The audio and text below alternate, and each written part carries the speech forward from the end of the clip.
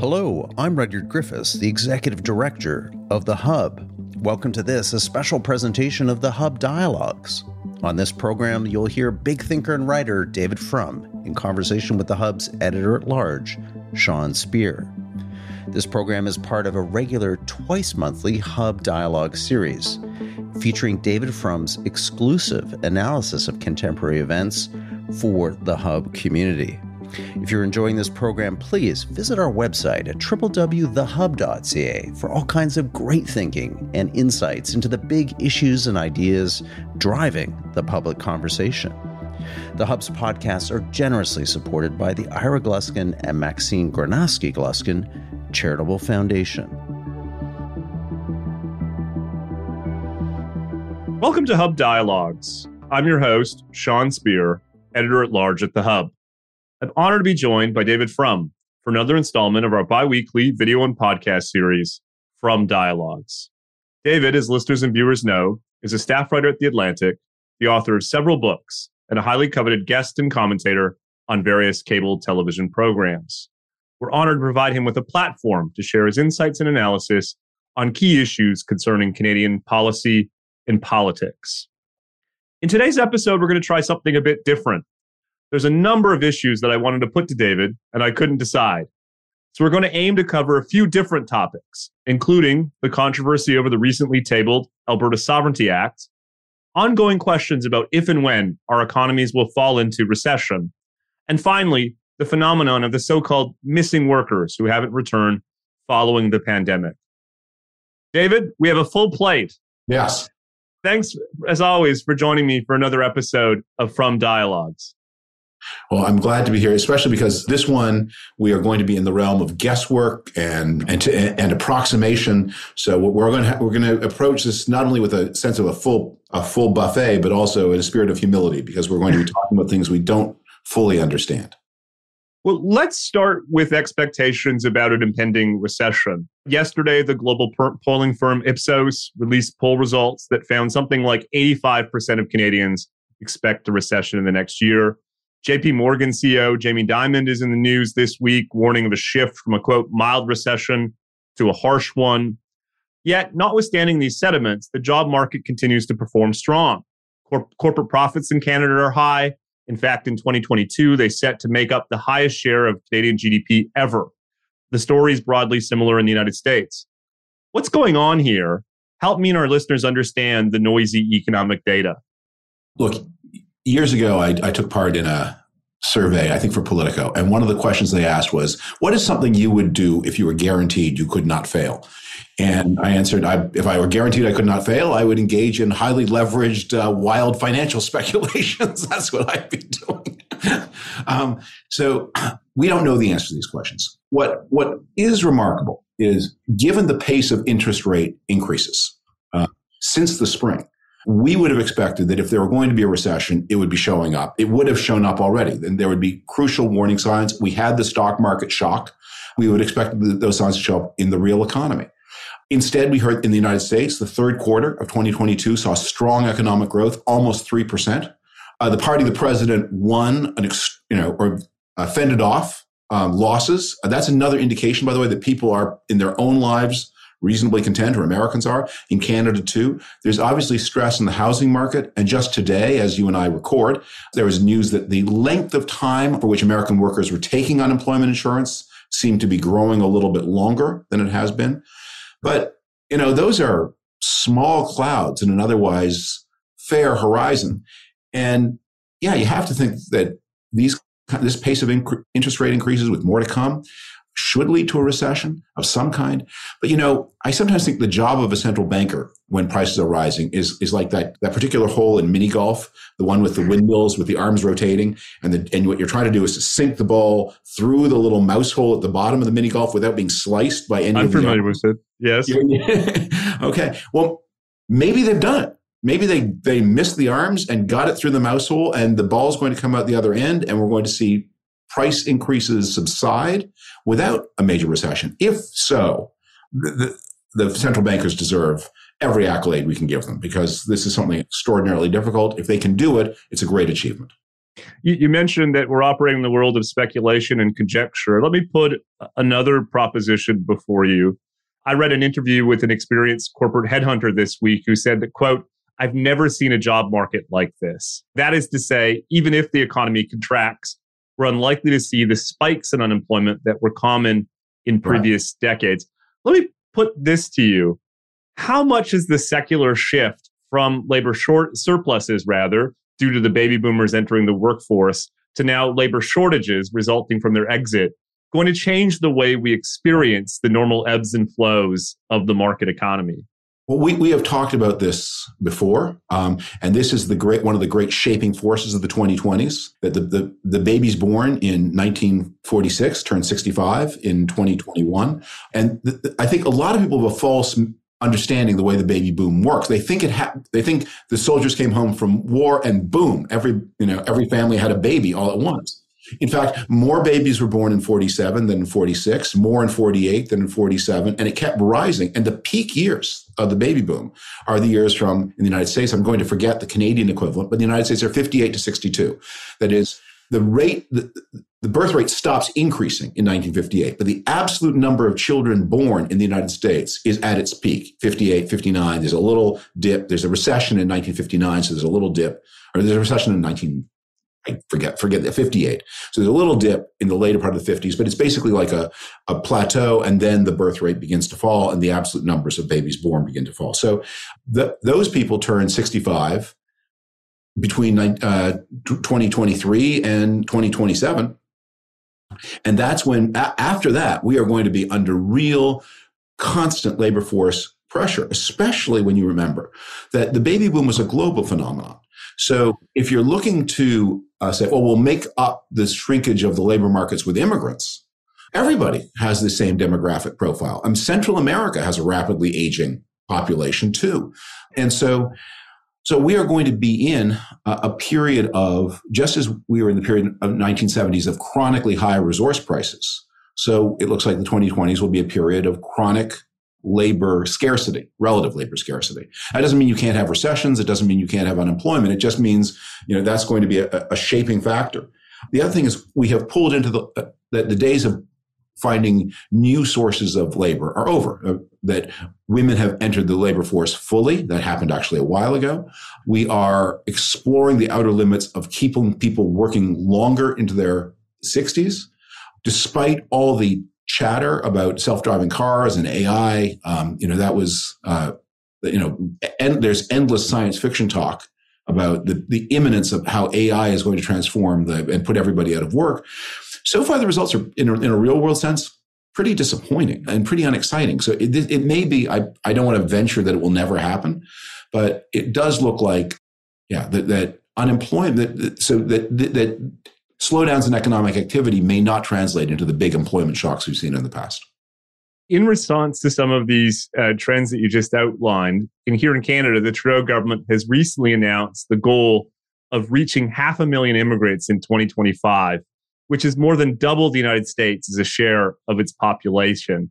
As you probably know, David, this has generated some criticism on the grounds that it risks undermining the market power of Canadian workers who should benefit in the form of higher wages due to the demographic-induced labor scarcity that you talked about. What do you think? How should policymakers think about the role of public policy to deal with this protracted period of labor scarcity that is before us? The Canadian example reminds us that there's no such thing as a worker. There are workers with a variety of profiles, a variety of skills. One of the ways that Canada has differed from the United States, and one of the things that has contributed to the success of the Canadian experiment over the past 20 years, is Canada has not only taken more immigrants relative to its size, but they've taken much more highly skilled immigrants. Now, it's not that highly skilled are better. It's that, people are people, and every kind of skill that human beings has is needed by somebody. But what Canada's done is it is consciously or unconsciously put wage pressure at the top of the labor market. So if you are an accountant, if you are a doctor, if you're an engineer, if you're an accountant, you in Canada, you encounter considerable competition from immigrants. There's some at the bottom of the market too, of course, but the people in the Canadian professional classes have really been exposed. And that has been a force that has constrained wage increases at the top of professional classes. Canadian professionals do tend to make less money than their US counterparts. And it's been a force, one of the forces, flattening the income distribution in Canada. It's been a pro-equality choice. The United States has taken its immigration very much from the unskilled. They've entered at the bottom of the market, so they protect their highly skilled from competition. It's quite hard to come to the United States and be a doctor, but it's pretty easy to come to the United States and be a gardener. And so immigration in the United States has been an anti-equality force. Now, the question is, how many engineers are there on Earth who want to come to Canada? And the thing that I would be considering is it's not an undifferentiated pressure on wages, is that Canada's had a strategy or a practice, because I don't know how conscious any of this was, that has put the wage pressure at the top of the labor market. If you start taking more people, expanding indefinitely your intake, you're going to end up with more people lower on the skill profile. And again, they're all children of God and somebody loves them. They all have children and parents. But they're going to be you're going to reverse the social effect of Canadian immigration. Canadian immigration has been relatively uncontroversial, despite its big numbers, as compared to U.S. counterparts, for a number of reasons. That is the immigrants to Canada come from, like the song says, from far and wide. So you don't create linguistic there are neighborhoods where you'll see a lot of Korean spoken, neighborhoods where you see a lot of Cantonese spoken. But immigrants as a group speak lots of different languages, so they need to acculturate very fast. In the United States, they tend to all come in speaking Spanish. And so they don't acculturate so fast. But one of the reasons that it has been uncontroversial is because the typical Canadian who's at the middle of the income distribution says, immigration seems to me to be expanding, not putting pressure on my wages, while expanding my choices. I have a dentist in my small town that I might not otherwise have because of immigration. And meanwhile, my job doesn't seem to be under a lot of pressure. The American counterpart has exactly the opposite reaction. And the question to ask Canadians is, if you start upping the numbers endlessly over and over, do you change the social impact of immigration by making that Canadian at the middle say, wait a minute, I'm seeing fewer benefits to me and more competition to me because these immigrants are moving down, they're sliding down the wage scale and therefore putting pressure on more and more people. It's just a ton of insight there. Thanks, David. And a good segue to pivot to our next topic, the so-called missing workers. There are a lot of reports in the United States and some in Canada about workers not returning to the job market after COVID-19. There are various explanations, as you probably know, including early retirement, generous public benefits, reduced immigration, long COVID, etc. What do you think's going on here? Is this the case of the Great Resignation? Or to our early conversation, is it the great expectations on the part of workers? Well, I think when you have a complex phenomenon with a lot of explanations, probably all of them are true to a greater or lesser degree. So we're arguing about degrees. One thing that very much in the United States that I think is a big factor, and I don't know how much this applies in Canada, has been the ravages of opioid addiction. That drug addiction became more and more devastating, especially in rural America. And the plague begins to really accelerate about 2014. I'm now going to forget the number of deaths, but deaths exceed 2015 exceed 14, 16 exceeds 15, 17, and so on. And it's just devastating because it impacts not only, it's not just that people are killed, but they're disabled. It upends their lives, it weakens their commitment to work. No plague lasts forever. And there were signs in 2019 that things were ceasing to get worse and might be about to get better. Then comes COVID. COVID keeps people at home, robs them of purpose and activity, and puts cash in their hands from the government. And so 2020 becomes, in the United States, a peak year for COVID death. People who had been struggling with addiction relapse and succumb to it some more. And I think one of the things that needs to be entered into the consideration here is what we are dealing is some of the aftershock of the opioid epidemic. It's been a problem in Canada as well. And I think that is having an impact, because when you hear about workers being unavailable, when you talk to employers, they'll tell you, well, it isn't just that I can't get workers. It's that when I hire a worker who seems to want the job, they do not consistently show up.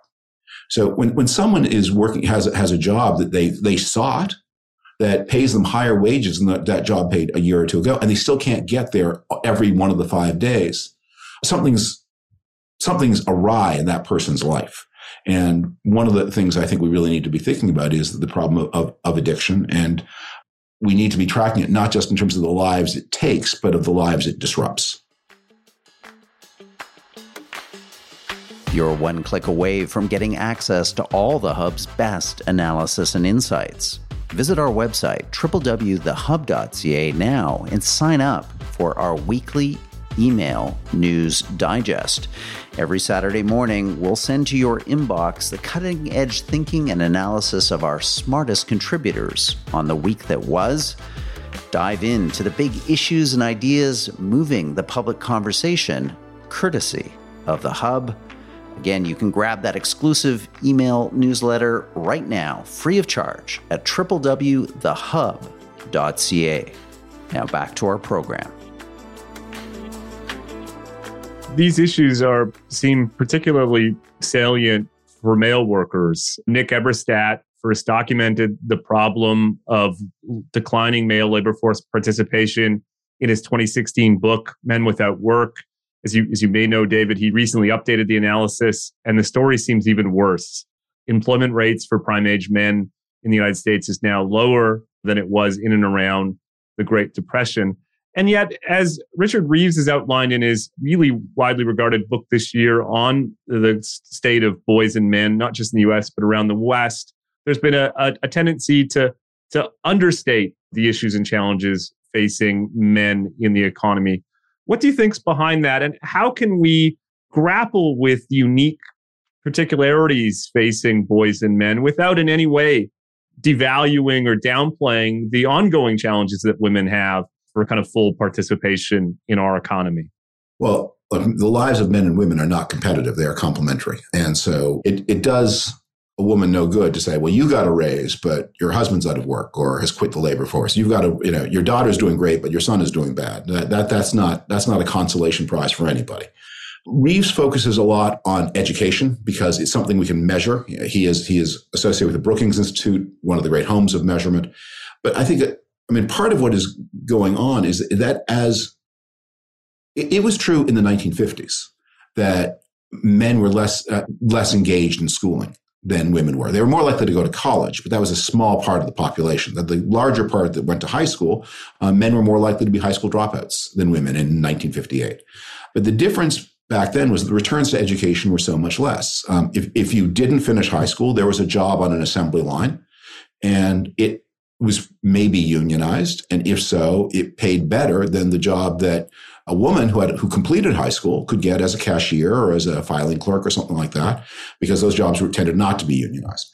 What has happened is that as the wages for less formally educated work have not kept pace, the sex that is more attracted to that work has found itself more at sea and less attractive as marriage partners, and of course is less likely to be in an intact family. And so that takes away one of the great motives that people have to go to work, which is the pride and joy of supporting a family and the people you love.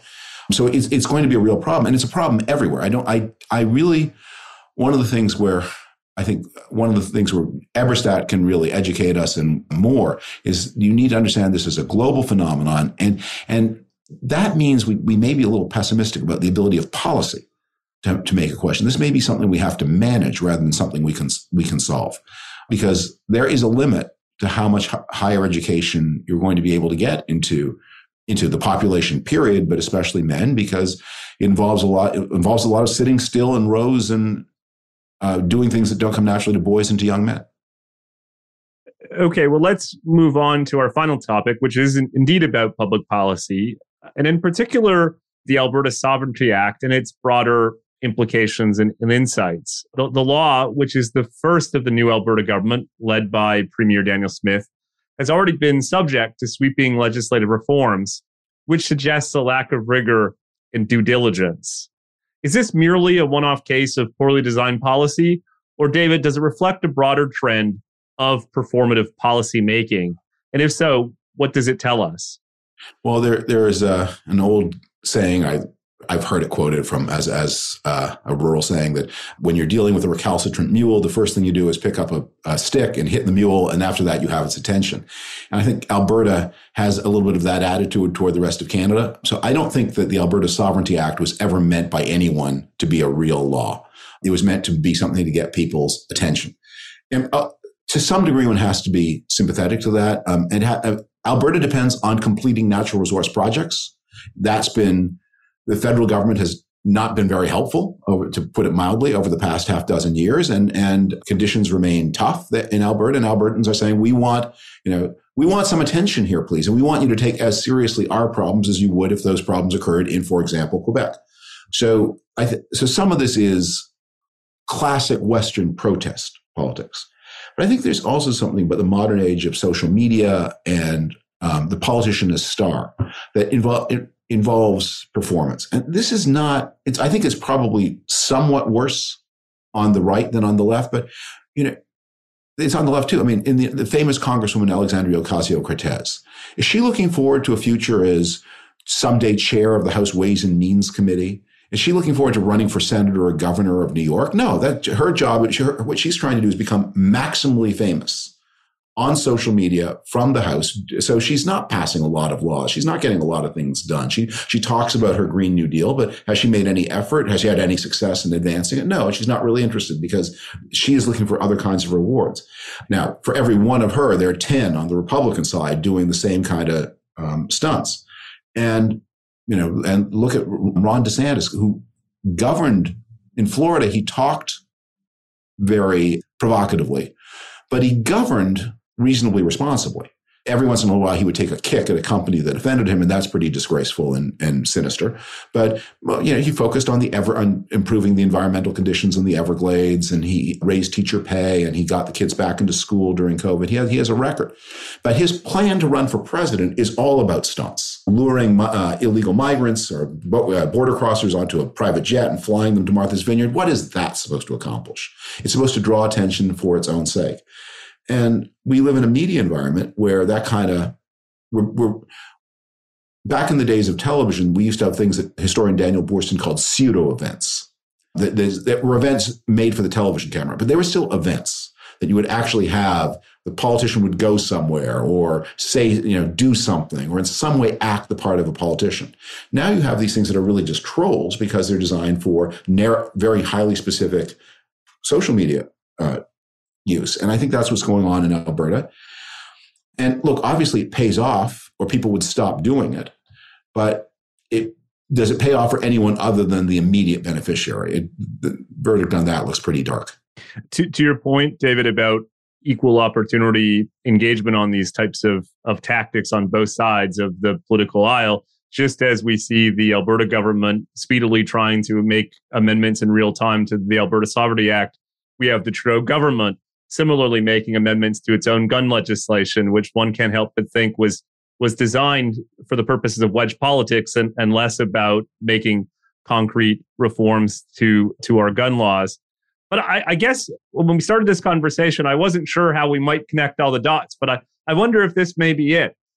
At the outset, we talked about some big secular trends in our economy and our labor market, including aging demographics and the implications for our retirement income system, our healthcare system, and so on.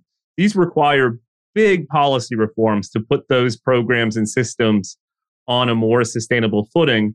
But if our politics are incentivized towards this kind of short-term tactical policy output, does it stand as an obstacle to the types of reforms that we need to make within Canada and certainly need to be made within the United States to put Washington's budget on something resembling a sustainable path?